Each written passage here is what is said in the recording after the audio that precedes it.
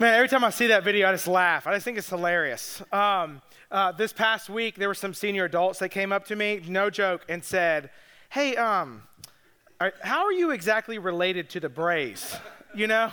And so that's Wayne and Amy and their family, our lead pastor, his wife, family in the video. And I was like, I'm not related at all. I just wanted to be in the video as a weird uncle, because we all have them, right? But we've been in this series. This is our fourth week of the series called Full House. And we've just been walking through, like, what does it mean in our family to really live for God and to really have this full house that's pleasing to the Lord. And we've been walking through a passage in Deuteronomy called the Shema, which is where Moses is challenging the Israelites and really has some great practical things that whether we have kids, whether we don't have kids, whether our kids are older and out of the house, or we would like to have kids, or we're just single, some great principles for us to know in our lives as we walk with God and attempt this whole journey of trying to follow God with everything that we have. And I wanted to start off with this morning, when we think about our family with this really bold, at least in my opinion, this bold statement, and I want you to think about this with me, is that no one has more potential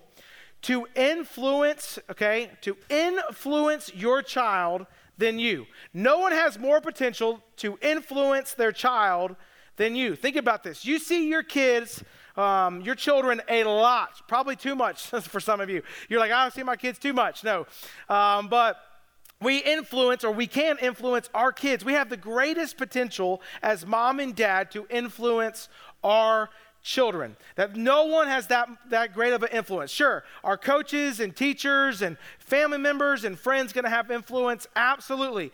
But when it comes to walking with God, think about this with me, is that we have the opportunity as mom and dad to influence our kids. That when they see our lives, they could see we have opportunity to influence them on, hey, this is what loving the Lord with all of our heart, mind, soul, and strength. Remember Moses talked to the Israelites about that? That as we model that, we can influence our kids for them to see us love God with everything that we have and follow Him. And on the flip side, we can also influence them to really not love God with everything that we have. We can influence them to just kind of serve God here and there and with pieces of our heart, soul, and mind. Or if you look and kind of hit on some things that Moses talked about in Deuteronomy, he talks about how as parents we should be teaching our kids diligently and consistently and really with laser focus on what it means to live for God. And so our kids, we have the opportunity to influence that. They can see us and our hard work as parents and being very intentional with the way that we point our kids and our family members and our friends and our coworkers, how they can see in our lives how we are pointing people to Jesus, how we're living for God and being intentional in our walk with Him. Or on the flip side, we can influence them to say, you know, it's just kind of like it's not really a priority for us. We're not really intentional. It just kind of happens. We just kind of, when we're in town, we'll go to church kind of mentality. Our kids are seeing those things. You know this. Our kids see those things in our lives, and we either make the most of it or we don't. And if you were here last week, I kind of want to just pick up where we left off. I ended our service with this Skittle illustration. I have this huge container of Skittles to really represent the time in our life. And if you think about all the time in our life, I was pouring it into really two different jars and said, hey, you know, one jar being the essentials of life. We spend a lot of time eating, sleeping, going to the bathroom, you know, getting ready for bed, whatever it is. We kind of doing those things. We also spend a lot of time with work, at our jobs, at school, for those of you who are in school, traveling, vacation, whatever the case may be. And what was left was a little amount of time that we have as mom and dad to really intentionally invest into the spiritual lives of our kids. So this little jar represents that, and I challenged you with, hey, when you see this, when you see really you start to count your days, you can make your days count to say, hey, I don't have a lot of time with my kids. And if you think about it, some of us, you know, you have more time because your kids are small. Some of us, your kids are grown up and gone, but you still have some time with them to make the most out of the opportunity that you have with your kids, no matter what age they are, to really invest into their spiritual lives. Because we spend a lot of time investing into their grades, into their academics, into their sports, into their friendships. But we need to, those things are important. But at the end of the day, what's really important is their lives spiritually and where they're going to spend eternity. And so we need to make the most out of this time. And if you think about it, the harsh reality for those of us who have kids is that the older your children become, the more your influence diminishes. Think about this. If we have the most influence on our kids' lives, the older they become, the more our influence on their life diminishes. For instance, when your kids are young, I remember these days, some of you know our story. We went from 0 to 3 kids in the matter of 9 months, and it was like potty training galore, or diapers, or formula, or whatever the case may be. When your kids are highly dependent on you and you alone, you have a lot of influence, right? You have a lot of influence on what they wear, what they eat, what time they go to bed, what they do, and fun activities, all those things. You have heavy influence on that. You remember those days when you would say, no, you're not going to do that, and they would do it? Remember those days, parents, okay? Then they get into middle school, and they think that you're the dumbest person on the face of the planet, and they start to say, you know what, I don't have to listen to you. You're not going to have the greatest influence in my life. My friends are going to have greater influence. And so they begin to do what they do. This kind of explains the times that as parents, if you have kids old enough to do this, you have been telling them for, let's say, 13 years to live a certain way. And then one moron friend at school tells them to do something that goes against that, and they're like, okay, and they do it, right? Because they're looking at it, your influence has diminished, and now their friend's influence has taken that spot. And then as they get older, as they get married, they get real jobs, they start a family. While you have some influence, it's just not as great. That they're not calling you, asking your opinion about everything. They're going to do what you want to do. And if you have kids that are grown in that, when you try to insert your opinion, it's almost like you're talking to a wall, right? You kind of say, why don't you do that? And they're like, yeah, thanks, but no thanks. And so we see that in life, as parents, with the influence that we have with our kids, and don't get me wrong, I mean, I'm almost 39 years old, and I still call my mom to this day and say, hey, Mom, what do you think about this? And I still want her opinion, but at the end of the day, our influence isn't as great as to when our kids are in our house. And so if that is true, when our kids are in our home, what are we doing with the time and with the influence that we have? Because when they're young, we have to be intentional about that. And it comes so much more. I think we get so, bogged down in behavior modification that we miss out on the opportunities to really train and establish and to speak into and disciple our children's hearts. That's all about do this and don't do that, do this and don't do that. Hey, I remember, our kids, even to this day, we say you need to listen and obey. Listen and obey. That's like the rule at our house. But at the end of the day, what matters most is their heart. Not just the things that they do. And Jesus understood this. He understood the tension of the human heart, that what Jesus came, his whole ministry was about, was that a heart is transformed for God. Not just behavior modification or sin management. And so you think about it, he shows up, the Pharisees, the religious leaders of the day, have been teaching and have really manipulated the people's minds and hearts to do all these things. You want to be close to God, you got to do A, B, C, D, all the way to Z and plus some. You have to do all of these things. And then Jesus shows up on the scene and he says, you know what? You see his first really public teaching, the Sermon on the Mount in Matthew 5, 6, and 7, and he tells the people, you've heard it said this way, but I'm here to tell you this. And he begins to point to the people's hearts, that it's not just about all this behavior checklist to do things, religion, it's about this transformation of the heart. And Jesus knew that once the heart is transformed, the behavior will follow. Once the heart is understood, think about this if you're parenting your kids. Once your kids understand, it's not just, there is a season where they just don't do things because they're afraid of being spanked or the consequences. But when they start doing things because they understand the heart of lying to my parents is wrong, when that is in the heart and not just I'm going to lose this, that's really the sign of maturity and discipleship, right? That they're understanding in their heart. And Jesus wants to do that and desires to do that with our hearts. For our hearts to understand not just the consequences of sin, but the reason why our hearts should be aligned with him. And so he shows up in this passage, and Jesus actually quotes what we saw Moses challenge the Israelites with in Matthew 22. So if you have your Bibles, turn with me, Matthew 22.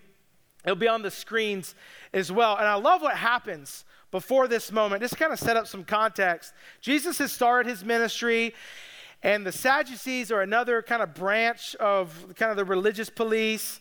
And the Sadducees and the Pharisees, they always want to trick Jesus. They're trying to get him in this like gotcha moment. I always just envision them kind of hiding in the bushes, and they pop out and like, gotcha, like totally tricked you in that. And they were just tricksters. They really wanted to get Jesus in a trap and trying to make him stumble across his words. And so you have the Sadducees. They show up and they ask this really odd question, in my opinion. And they say, which it was totally cultural at the time, so they understand. They're like, hey, Jesus, let me ask you a question. Culturally speaking, if a guy marries a woman and then the guy dies, his brother is supposed to step up and marry his brother's wife, and so they could bear children.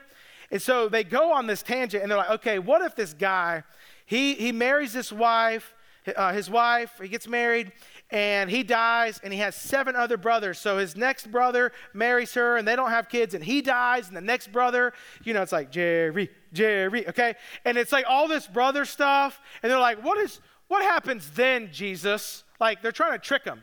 And I love Jesus. He does like this mic drop moment, and he literally tells them, you don't know the scriptures, and you don't know the power of God. And I love this. It says that they were silenced. I think the last verse says, and when the crowd heard it, they were astonished at his teaching. I mean, it's like cricket, cricket. You could hear a pin drop. He just like said, get that out of my house type thing. And so then the Pharisees hear about this, and they're like, okay, y'all couldn't do it. We're gonna bring up the home run hitter. We're gonna do it. And so this is where we pick up in chapter 22, verse 34 of Jesus acknowledging this. And I really do think Jesus is about to lay out. I know it sounds super elementary, but let's be honest. Sometimes we complicate following Jesus. And we make it about all these things. And Jesus is about to lay out 2 huge principles that are should be true of every believer. And it should be true of us as mom and dad, instilling these into our kids. And this is what Jesus says. It says, and scripture reads, but when the Pharisees heard that he had silenced the Sadducees, they gathered together. They're in a huddle. They're like, we got to get Jesus. We got to stump this dude. Verse 35, and one of them, a lawyer, your translation might say an expert in the law. They got their home run hitter. Right now he's going to hit a grand slam with Jesus. They asked him a question to test him. Teacher, which is the greatest commandment in the law? And he said to him, you shall love the Lord your God with all of your heart and with all of your soul and with all of your mind. This is the great and first commandment. And then Jesus says this, the second is like it. You shall love your neighbor as yourself. On these 2 commandments depend all the law and the prophets. Total Jesus fashion.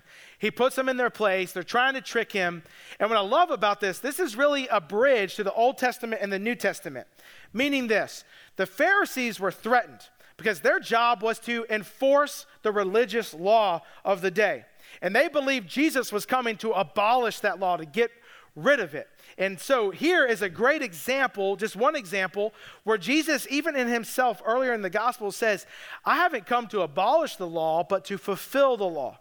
And so he is, as the God incarnate, Jesus is coming to fulfill that law. And he says it right here, like, hey, everything that's in the law and what the prophets said all depends on these 2 things. So everything that was in the law that you've been following, all those things and all these rules you're trying to test me and trick me in, and all the things that the prophet said, these people who spoke God's word hundreds, if not thousands of years prior to Jesus, all of those things are dependent on these two principles. Love God with everything that you have, your heart, soul, and mind, and then love your neighbors as yourself. Great principles to live by. Wouldn't you agree? Great principles to live by. And I'm not going to go so much into the love God with all of your heart, soul, and mind, because we talked about that. He's quoting Moses in this. When we talked about that the first week, that's central to us, that as believers, God wants all of us. He doesn't want just a piece of our heart, a piece of our mind, a piece of our soul. He wants everything. That should be huge as a part of every believer, whether you have kids or not. But two things I want to pull and just look at this morning is that out of us loving God, okay, out of that comes this, that loving God leads to loving others. Think about that. Loving others.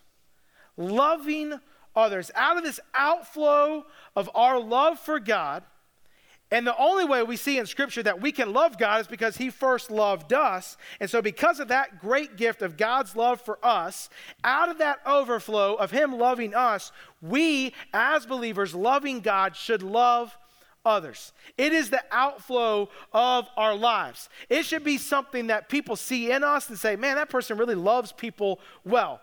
Parents, our kids should see us loving people well. Our kids should see us love our neighbor who just gets on our nerves, you know? Like, how often, do you hear about, and maybe you've experienced this, where I can't believe they planted that tree. That's my property line, you know? Or, I can't believe they said this or did this in the neighborhood, on the neighborhood Facebook page, whatever. Well, we should love people well.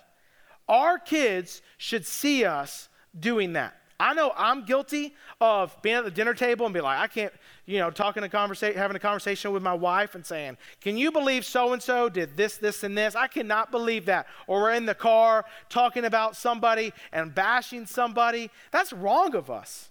Our kids shouldn't see us tearing people down. They should see us loving people well. And that we're the example as mom and dad, instilling that and using the influence that we have to show them that whether they vote the way we do, look the way we do, believe the way we do, have the same socioeconomic status as we do, it doesn't matter. We're going to love people and love them well. That should be something that we instill into our kids. But one of the problems is that that we become so focused on our behavior and we become consumed with ourselves that we, instead of really thinking about others, we just think about ourselves. So think about that. We become more consumed with ourselves instead of the lives of others. And so we're so worried about our behavior. Am I knocking off this religious checklist of being a good Christian person that we totally ignore the lives of others? That we're so worried about, I need to make sure I have it all together. I've even heard people say, I have a hard enough time keeping myself straight. I can't keep somebody else straight. That's not what Jesus is asking us to do. He's asking us to love people. And if we're so consumed on ourselves, we miss that. We miss, hey, if I got to get all my stuff together, who cares about everybody else? And I really do think a byproduct of that is that we become numb to the fact that people that we encounter in our neighborhoods, in our jobs, in our sports teams, or the parents of our teams that our kids play on, all those things, we become numb to the fact that they don't know Jesus and they're going to hell. And we're more concerned with, I just got to make sure I have all my stuff intact. That our eyes should be ones that say, you know what? That person needs Jesus. I need to love them well. Every single one of us and all the people we encounter have a story of something, and the reason they act the way they act, if they're hard to love, is because of something that's broken, and it might be sin, and they might be far from God, and it's our responsibility to love them and allow our kids to see us love them. 1 John 4:20 says this, if anyone says, I love God, and hates his brother, he's a liar. I mean, that's plain and simple. For he who does not love his brother, whom he has not seen, cannot love God, whom he has not seen. Man, John puts it out plain as day. man, if we say we love God, we got to love other people well. We got to love other people.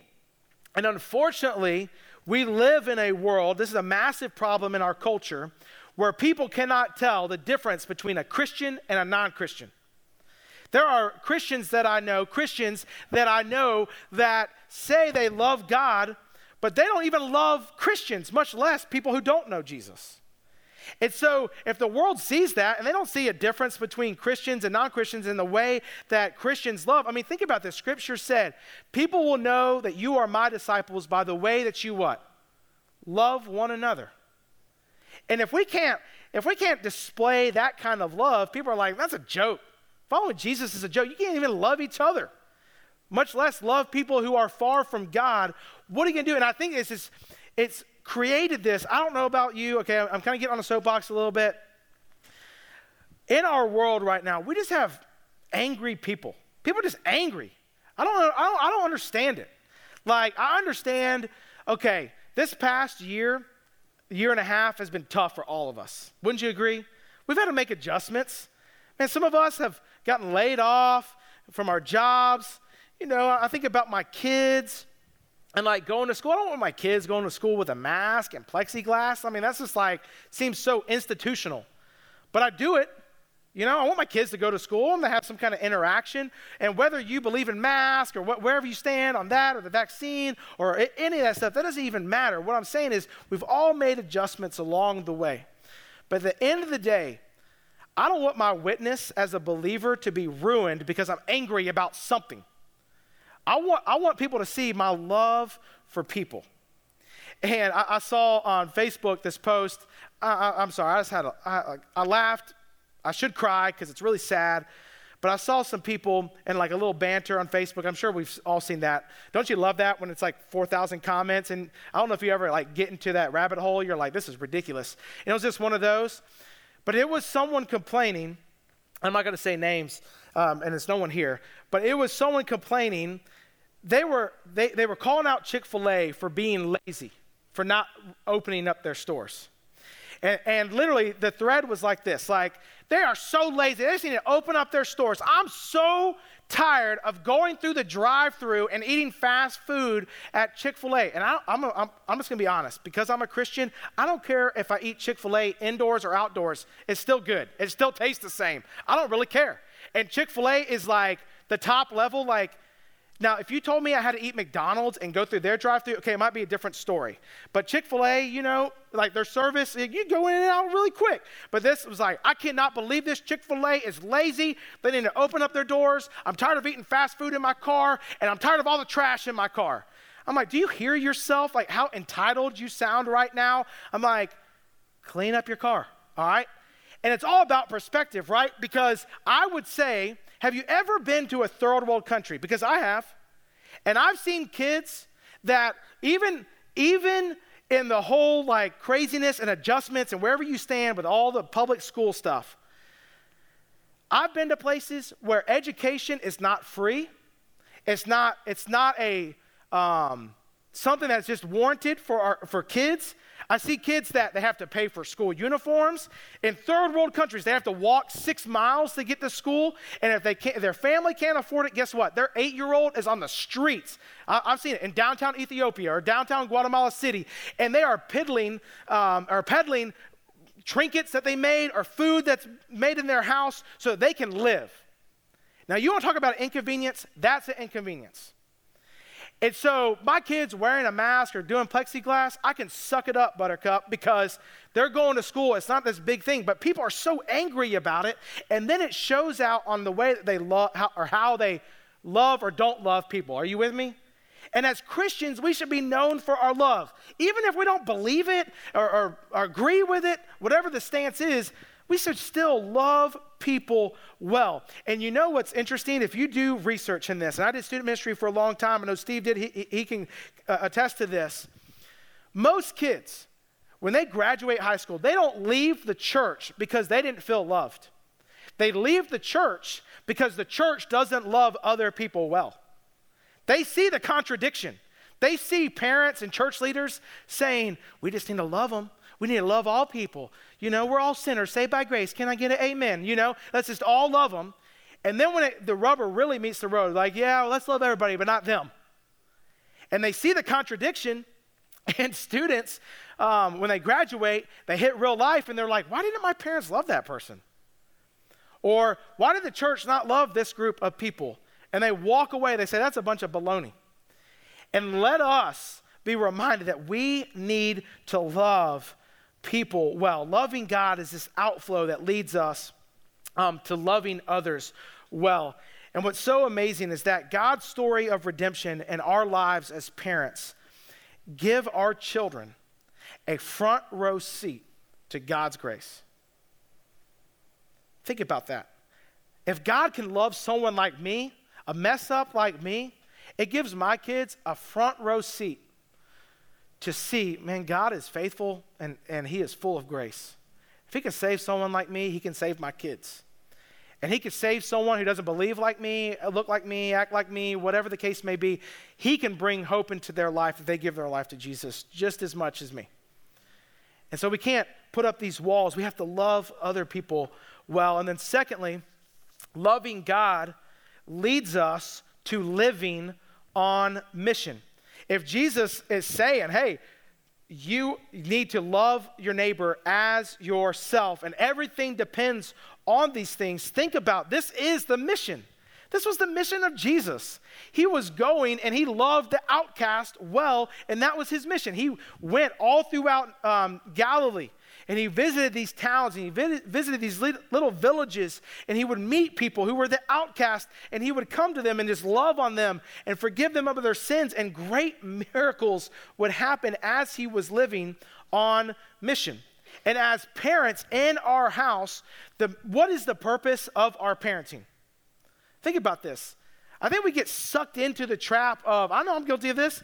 They need to make good grades. They need to get a scholarship. They need to go to great college where they're going to get a good job, have this incredible wife with incredible kids, and I need my job as a grandparent to be hunky-dory, and maybe I'll get a pool and they'll all come to my house, And we kind of look at this path, and at the end of the day, I'm going to be honest with you. If one of my kids, while I want them to get good grades and I want them to be a great athlete, man, if they're a C student and people are coming to know Jesus because of my kid, amen. If people's lives are radically changed, but my kid's just not that great at school, I would take that any day. Now, am I going to push them? Am I going to settle and say, hey, you're just a C student, just shoot for C's? All right, go kid. I want them to be all A's just like anybody else. But at the end of the day, the purpose of our parenting is, and we said this a couple weeks ago, our goal is not good kids, it's godly kids. And what that means is that we have to imagine with the end in mind, what does that mean for my kids? And the goal and the purpose is really to raise missionaries. Some will move to Africa and go to India and all those things. But I'm saying every single one of us, if we're a believer, we're called to be missionaries in our job places. Some of us are teachers. You have a great mission field each and every day. Some of you are in the medical profession. You get to see people at really low places at times and to speak the gospel and speak hope into their lives. But each of us, as we raise our kids, to say, hey, here's the mission. The mission is for you to love God and to love others. Let's live on that mission. Let's do that. That doesn't just happen overnight. Have you ever experienced, I didn't know it had an official title, but it's called highway hypnosis. Have you ever heard of this? It's a real thing. This is when you get in your car, you crank it, close the door, you drive somewhere, let's just say 20, 30 minutes away. You get there, you get out of your car, you close the door, and then you have this epiphany that says, how in the world did I just get here? Have you ever had that? It's the scariest thing ever known to man, all right?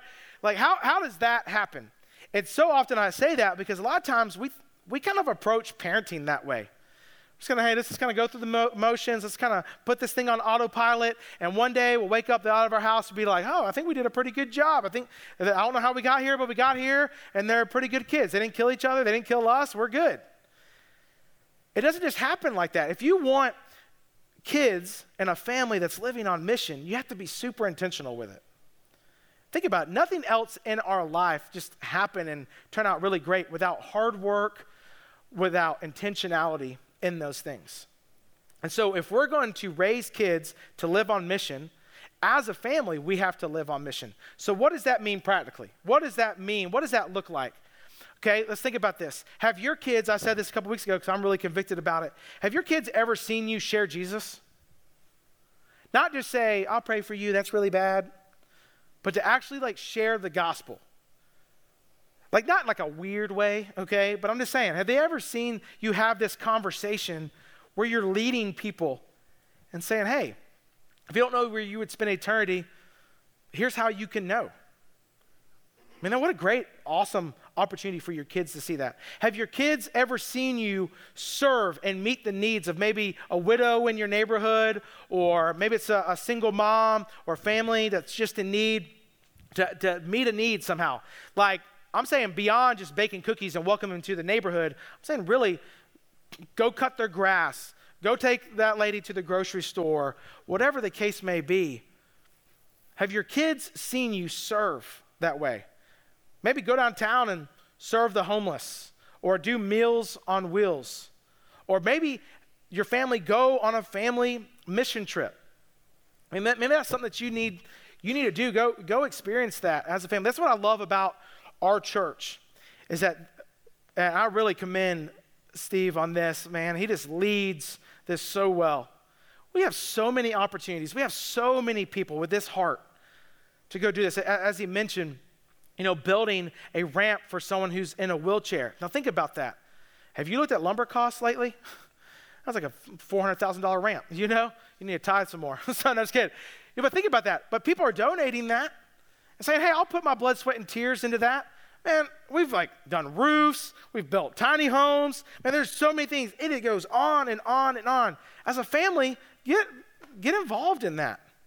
Do some things.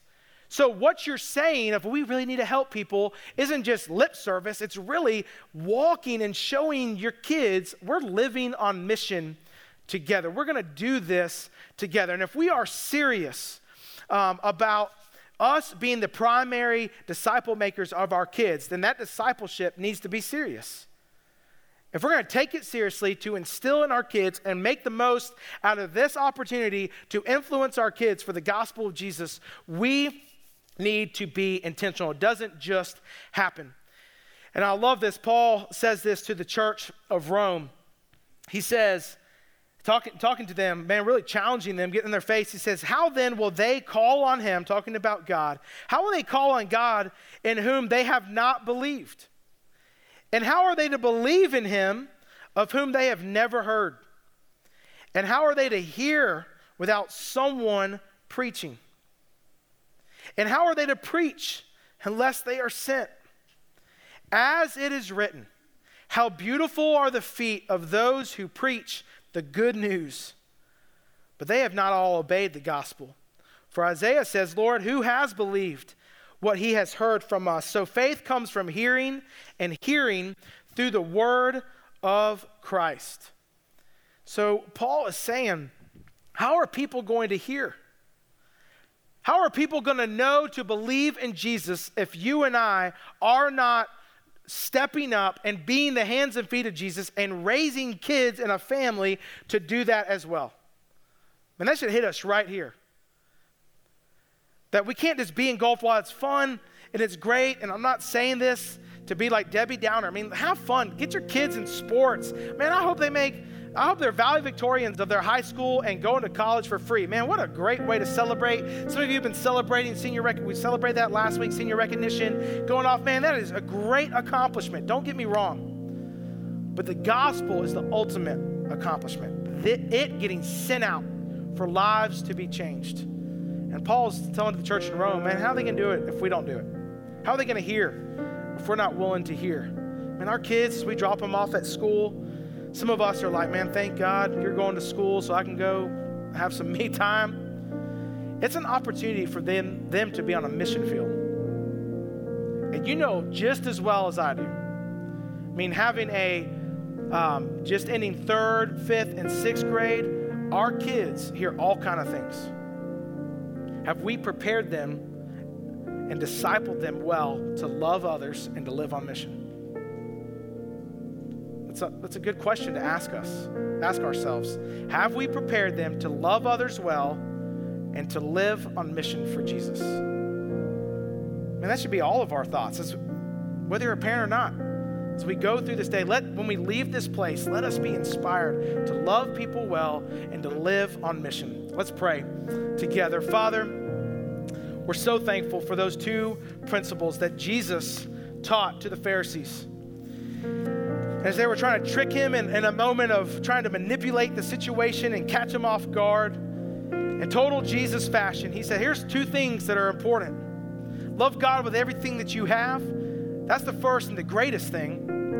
And second, love others. Love your neighbor as yourself. And we love ourselves pretty well.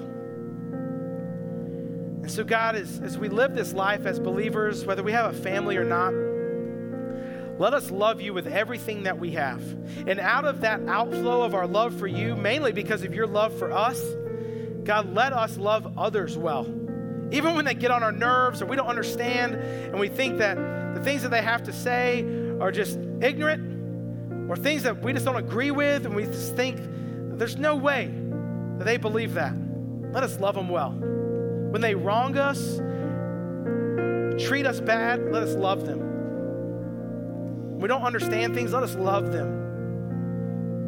And God, out of that, as we attempt to be examples to the people that we encounter, let us keep the mission in mind. Let us keep the mission all in perspective.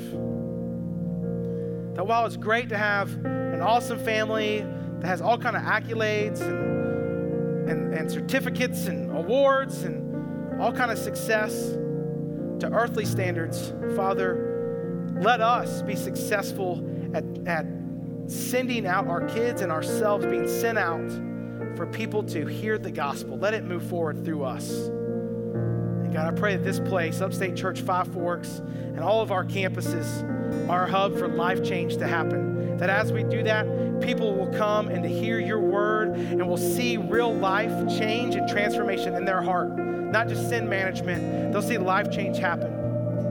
God, I'm so thankful for the opportunity to be a part of that. Give us that passion and that desire. In Jesus' name, amen. Let's close and worship together. Let's stand and proclaim the name of the one who gives us an opportunity to love him well.